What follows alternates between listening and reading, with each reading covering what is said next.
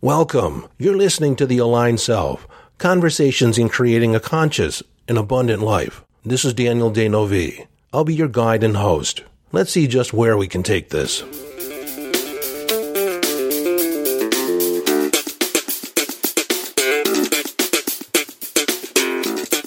Hello, friend, and welcome back to the conversation.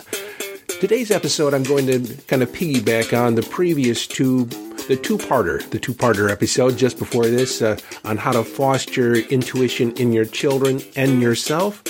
I decided to do 5 more things that you can do to nurture and foster your connection to your intuitive guidance. As you may know, for the last 5 decades, I've been developing my intuition, my psychic ability to a greater degree, year after year after year. And over time, we all get better and better. I have the firm knowing and a foundational belief that each and every one of us has a direct access to our intuitive guidance. Most of us don't know how to pay attention to it, and many of us don't trust it. We haven't learned to trust it. Mainly because you haven't taken the time to actually build that rapport, build that inner knowing, that inner connection, and stop to listen. And, frankly, test it out. Now, developing your intuition, building that inner rapport is definitely something you can do on your own, especially if you're committed to journaling and self-reflection and introspection, and literally testing it out in the laboratory of your life. If you want assistance, I do have an intuition course. It's inside my membership program where I lead you through by the hand on developing a connection to your inner guidance, how to hone in and tune in to what's going on within. These are techniques and practices and mindsets that I've adopted over the years to amplify my own intuitive guidance, my psychic ability. Now, everyone has access to the psychic realm, non-local information, yet the first hurdle is really honing in and trusting our own intuitive guidance, that inner knowing, that foundational, instinctual survival skill. It's designed to keep us alive, to keep us away from danger, to move us towards those events, those circumstances that best serve us.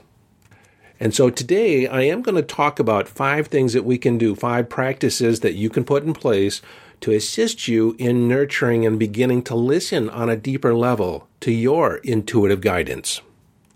First off, let's talk about what is or how does intuitive information occur for us. More often than not, it's a knowing, a sense. It's a felt sense. It's going to occur somewhere along the midline of the body. If you were to draw a line starting at just below your belly button, in martial arts it's referred to as your dantian, it's about 2 inches below your belly button, but draw a line there, straight up to your throat, right up to the center of your face, ending in between your eyes, just above your eyes, in the middle of your forehead. That's referred to as your third eye. Energetically, along the midline of your body are your chakras. Now, chakras is a reference to the Eastern philosophy or the Eastern map of our energetic system. Starting at the base of our spine, just between our legs, traveling all the way up to the top of our crown, there are energy centers, different centers in our body that are referred to as chakras. I'm not going to go much into those now, but it does correspond to your intuitive guidance on how it shows up, where it's showing up from. But for now, all we need to know is we're going to have a sensation. Most often, people have a sensation in their gut or in their belly. Other times it's in their chest area where there's an expansive feeling in their chest. Sometimes it's a tightening of the throat. This is where we speak our truth. And then there is just between our eyes, there is just a firm knowing. A knowing without knowing how we know. So one practice above all others that you can engage in that will assist you in accessing your intuition on a deeper level is meditation. Now, it's perfectly fine to begin in the beginning, if you're just taking on a meditation practice, to use a guided meditation, to use someone else's guidance in slowing down your mind and your body and tuning in. I do have a free mindfulness meditation. You can find that at yesdaniel.com. Download that and listen to it and I guide you step by step. It's a mindfulness body scan. We start with the breath and we move on to different parts of the body, connecting the mind to the feeling aspects of the body. This process amplifies our own awareness of the different sensations that are occurring in our body. What does it feel like to relax? What's it feel like to have our breath flow in and out of our body? And not necessarily be in charge of it, but just monitor the process as we're being a witness to our own bodily sensations. Now, ideally, you're not going to become dependent upon this guided meditation. You're going to use it to actually teach yourself the process of moving from one body part, one body area, one body region to another, and shifting your awareness, shifting your focus, one body part at a time. Now, I want you to take the training wheels off and be able to do this for yourself. You're going to know, just begin sitting there quietly, closing your eyes, and tuning in to your breath, feeling the sensation of the breath move in your nostrils. And then you can move your awareness to your throat as it flows into your airway. And then you bring your awareness into your lungs, actually feeling your lungs expand and feeling the air move from the lungs into your blood. And then so on and so on. So ideally, with any meditation practice, you use whatever guided meditation you begin with as just training wheels. The ultimate goal is to be able to connect with yourself, to alter your state on your own, of your own volition, not using any outside stimulus, any outside tools. I began meditating when I was 13 years old as I began investigating hypnosis, self-hypnosis, learning to relax my body on a deeper level, and I can now I have internal triggers, just counting down from 3, taking a deep breath, and I automatically shift into an altered trance state. And then from there, I can just relax more and more. Now, the goal of meditation, first and foremost, is mind training. Beginning to focus your mind where you want it to go, when you want it to go, that's the primary aim of learning to meditate. And many people become frustrated. In fact, about 80% of the people that first begin meditating give up shortly after starting. Their internal voice goes something like this. As they're beginning to relax, I wonder how long this has been. I wonder how long I've been out. Is this it? Doesn't feel like it's it. Doesn't feel like I'm that relaxed. See, they haven't shut off that internal voice. Part of the meditation process is becoming aware of that internal voice, releasing it, and then bringing our awareness back to whatever mechanism we're using, whether it's a mantra or our breath or some other focus. And we're going to do that, especially in the beginning, again and again and again. It's going to feel like we're not doing very well. But here's the rub. Every time you catch your mind going off on its own and you stop it, acknowledge it, and then release it, bringing your awareness back to your focus mechanism, whether it's your breath or a mantra, every time you do that, it's a success. It's a successful meditation because the whole process is becoming aware of your mind. Its incessant need to wander, compare, to kind of figure things out, assess. We want to turn the mind off. The mind is merely a mechanism. It's a tool for our own use. Become aware of that aspect of mind that can actually witness the processes of our thought. It's witnessing us being us.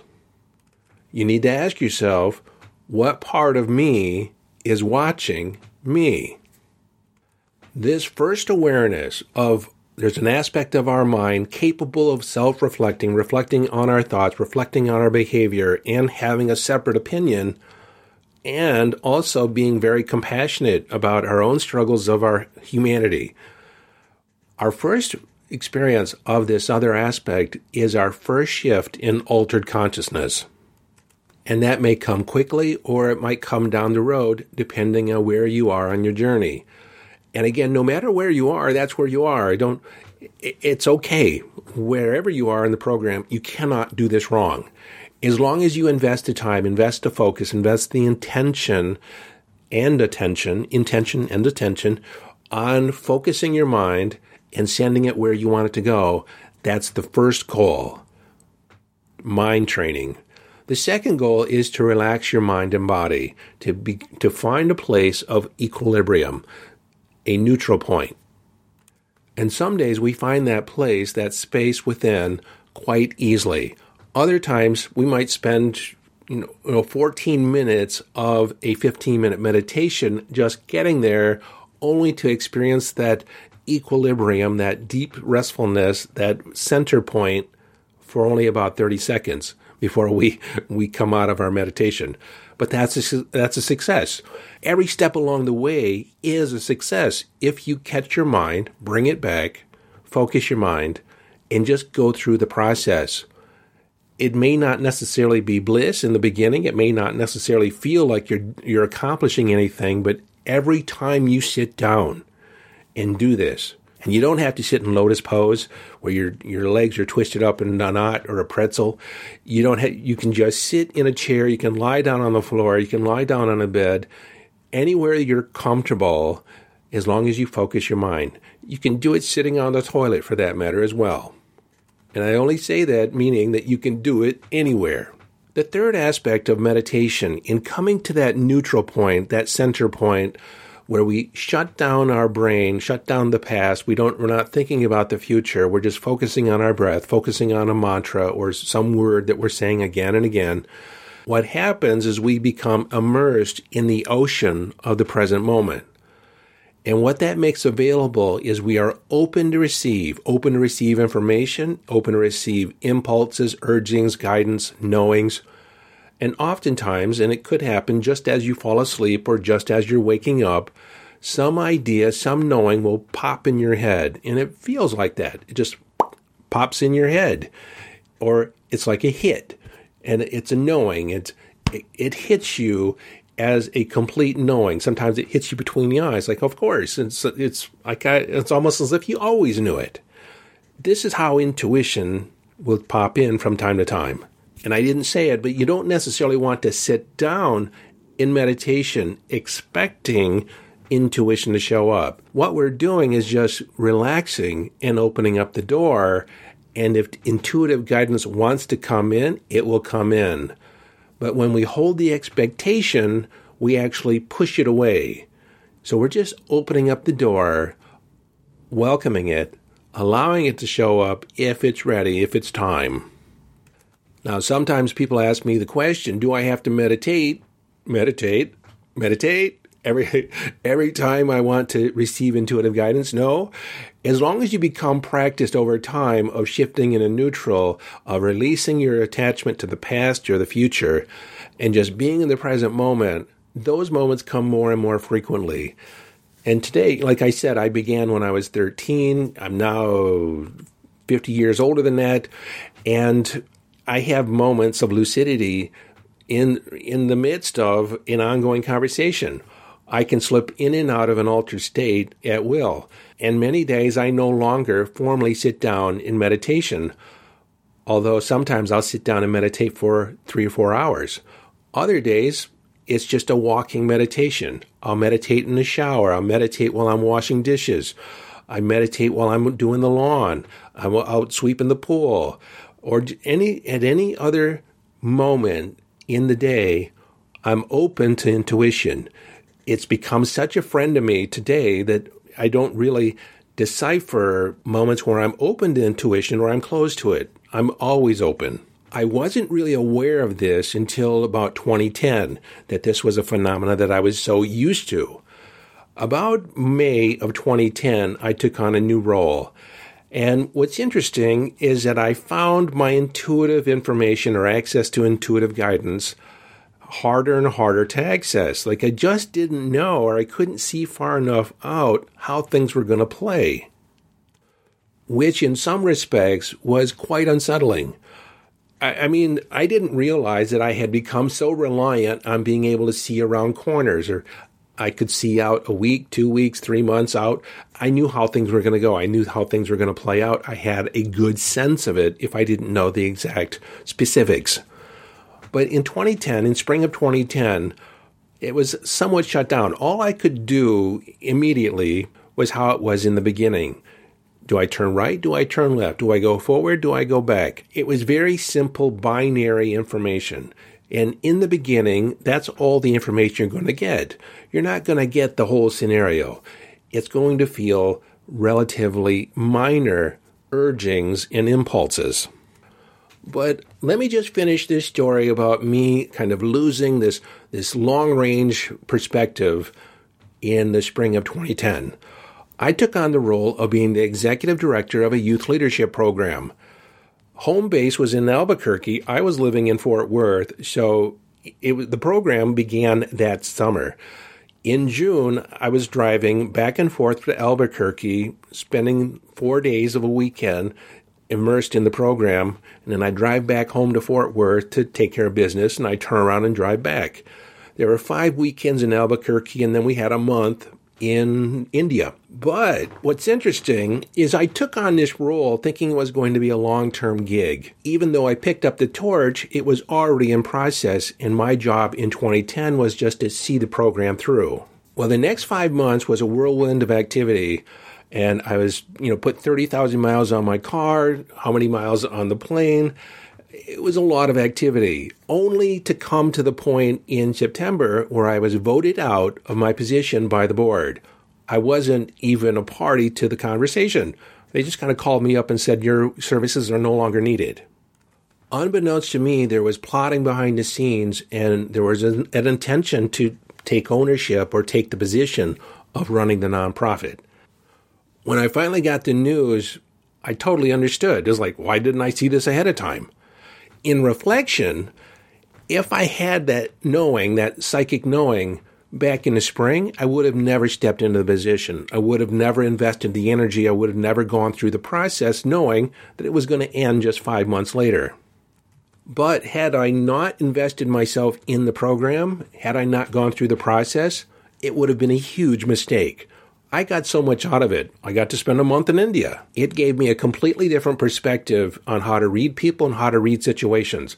It up-leveled my leadership. What happened to the people that took the program over from me?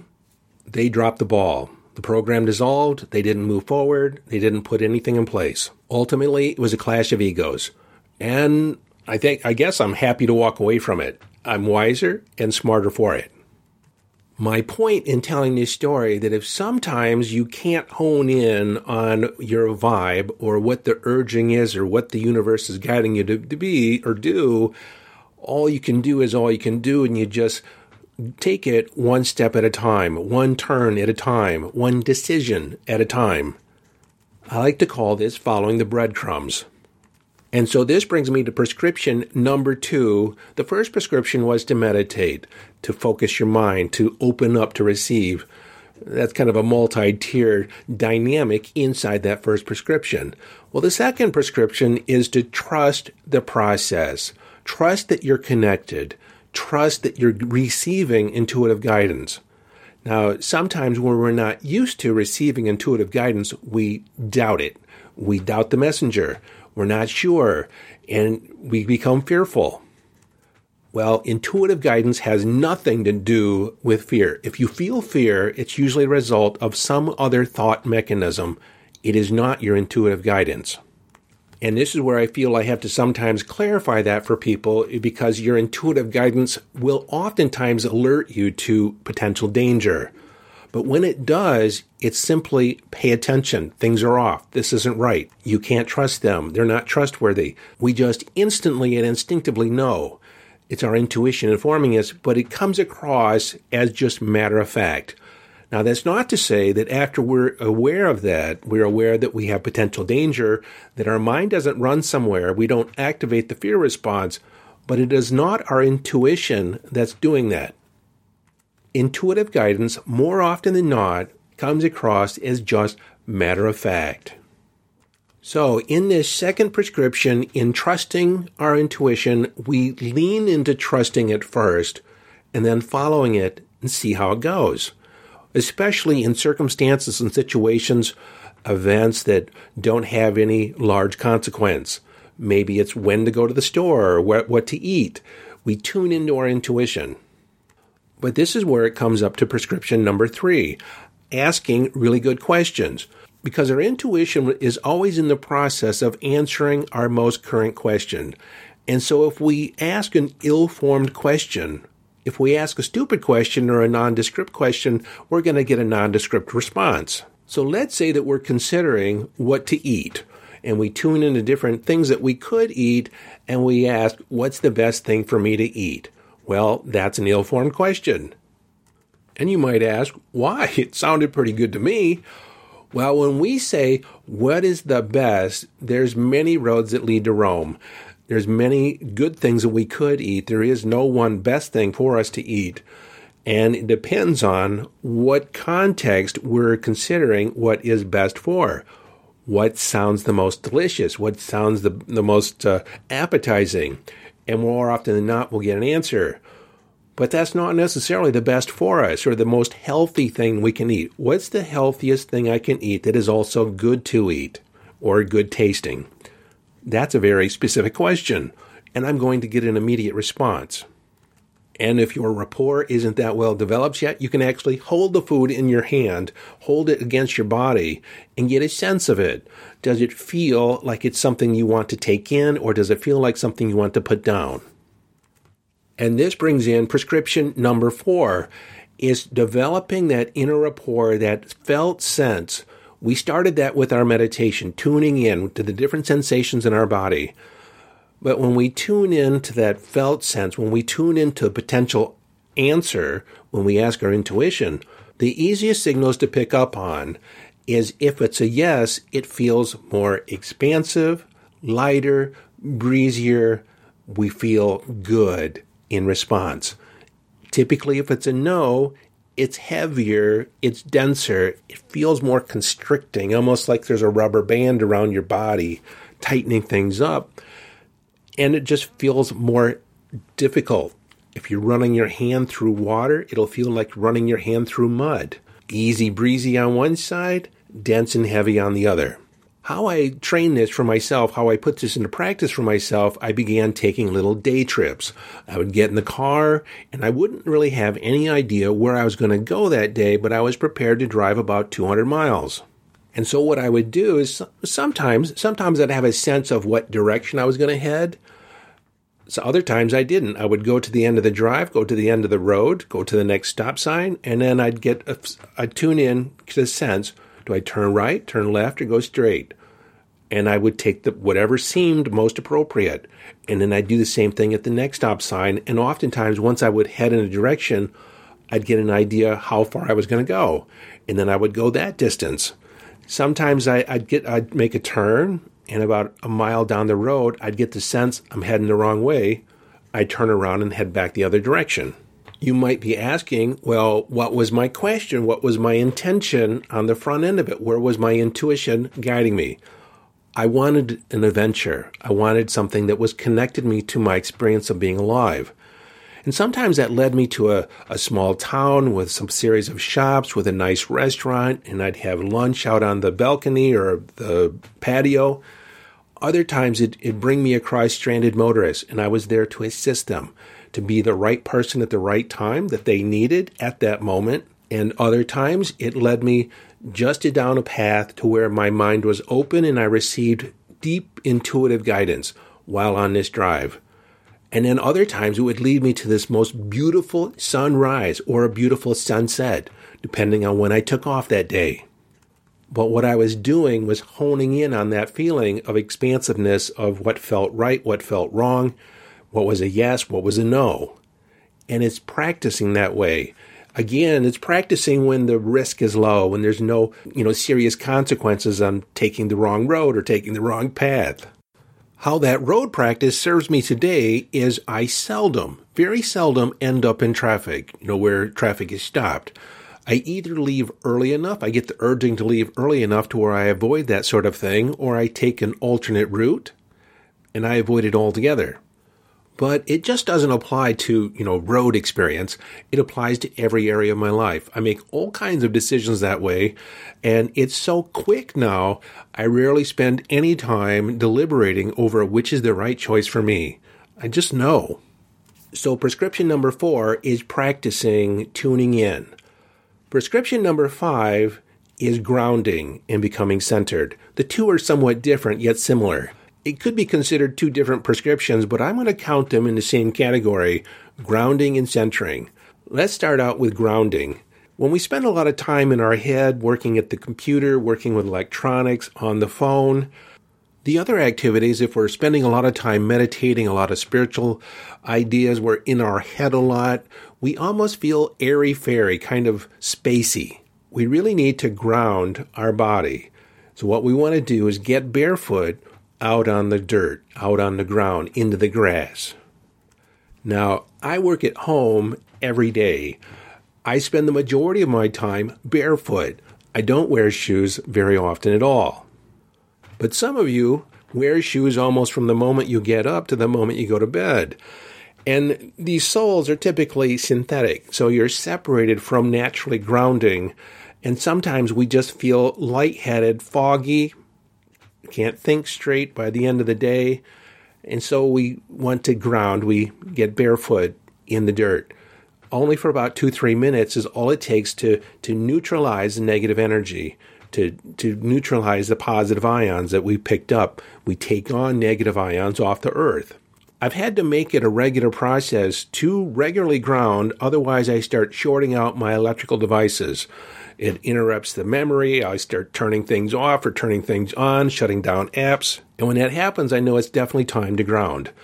Now, what I do also is I only work for about 2 hours at a time, then I go outside and ground, and maybe I might even take a bath. Take an Epsom salts bath is another way to ground your body. Then again, sometimes I don't take a bath, I'll take a shower. And in it, I'll imagine the water washing over my body, cleansing my aura, cleansing my energy field. Again, it's the intention, it's consciousness. Now, centering is somewhat different, yet somewhat the same. In centering, we want to center our mind, center our space into one focused moment. And so what we want to do is we stop talking or being invested in the past, and we stop investing ourselves in the future, and we come present to the present moment. We might do that by focusing on some item in the room, just staring at it, whether it's like my cup on my desk at the moment or the lamp in the corner, the calendar on the wall. Again, when I'm looking at the calendar on the wall, I'm not looking at what's written on the calendar on the wall. I'm just saying calendar on the wall. I'm just identifying it, and that's where my focus is. And if it starts to go to what's written on there, I focus again, calendar on the wall. This is the power of meditation to send your mind where you want it to go. But in this centering moment, I'm also taking a nice deep breath. I'm taking a breath in and I'm holding it for a count of 4 or 5, and I'm allowing it to leave my body in a long exhalation. When we exhale, especially when we lengthen the exhale, we slow down our heart. We come present in the moment. And I'll take another breath like that. Usually I do 3 centering retention breaths. Breathe in, retain it for 4 to 5 seconds, and then it's a long exhalation. This 3-breath centering moment takes no more than 30 seconds, sometimes 20 seconds, and I'm right as rain. I'm centered. This is also a good practice to tune into or be open to receive intuitive guidance. When I sit down to do a reading, there's a little moment where I'll center. And as I center, I call in my guides, I call in any assistance that's required to do the reading, to tune in. Come on, Daniel. Tune in to the information. Again, I'm centering the mechanism.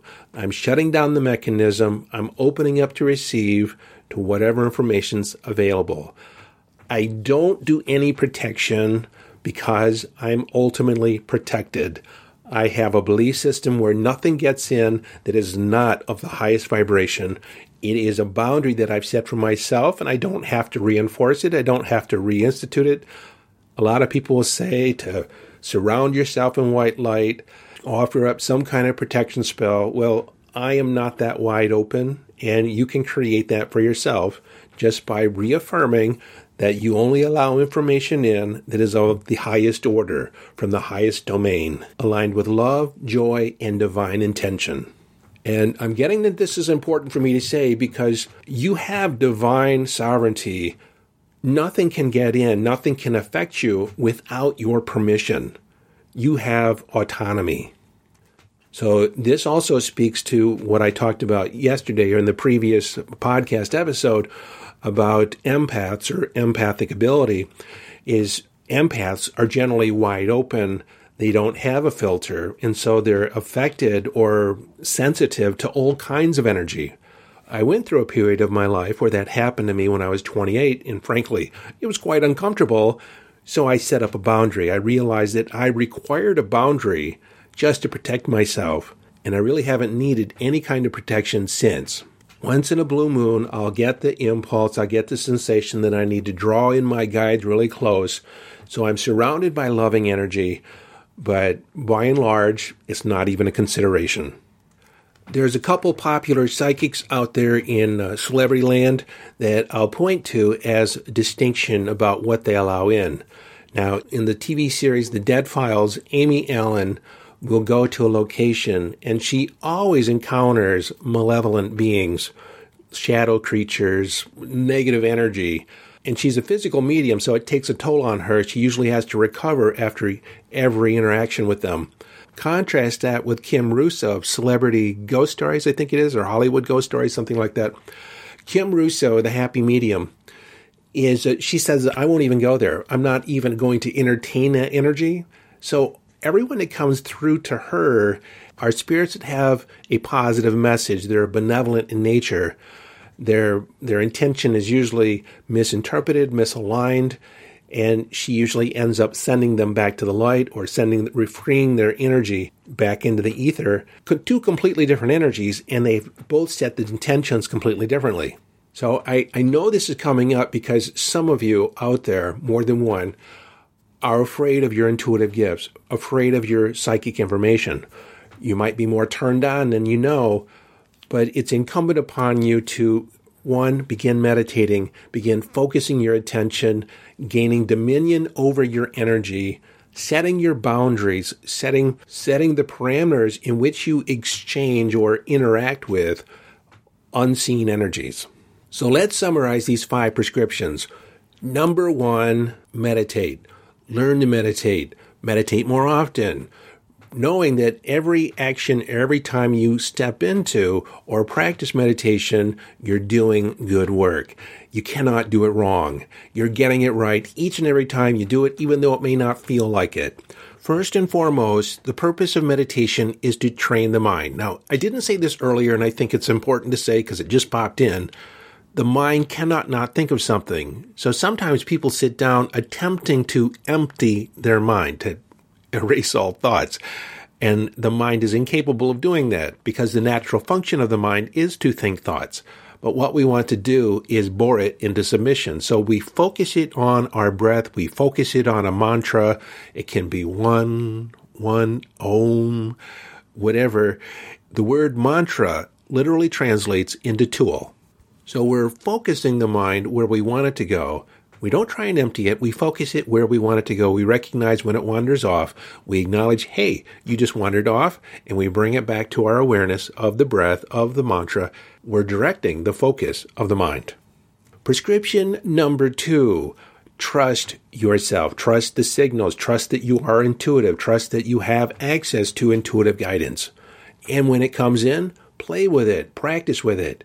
And then in reflection, get an assessment of how did it feel? Did it work out? Tune in. Where did that sensation first occur? And it's through this self-reflection that you get more and more accurate in your diagnostic, intuitive information.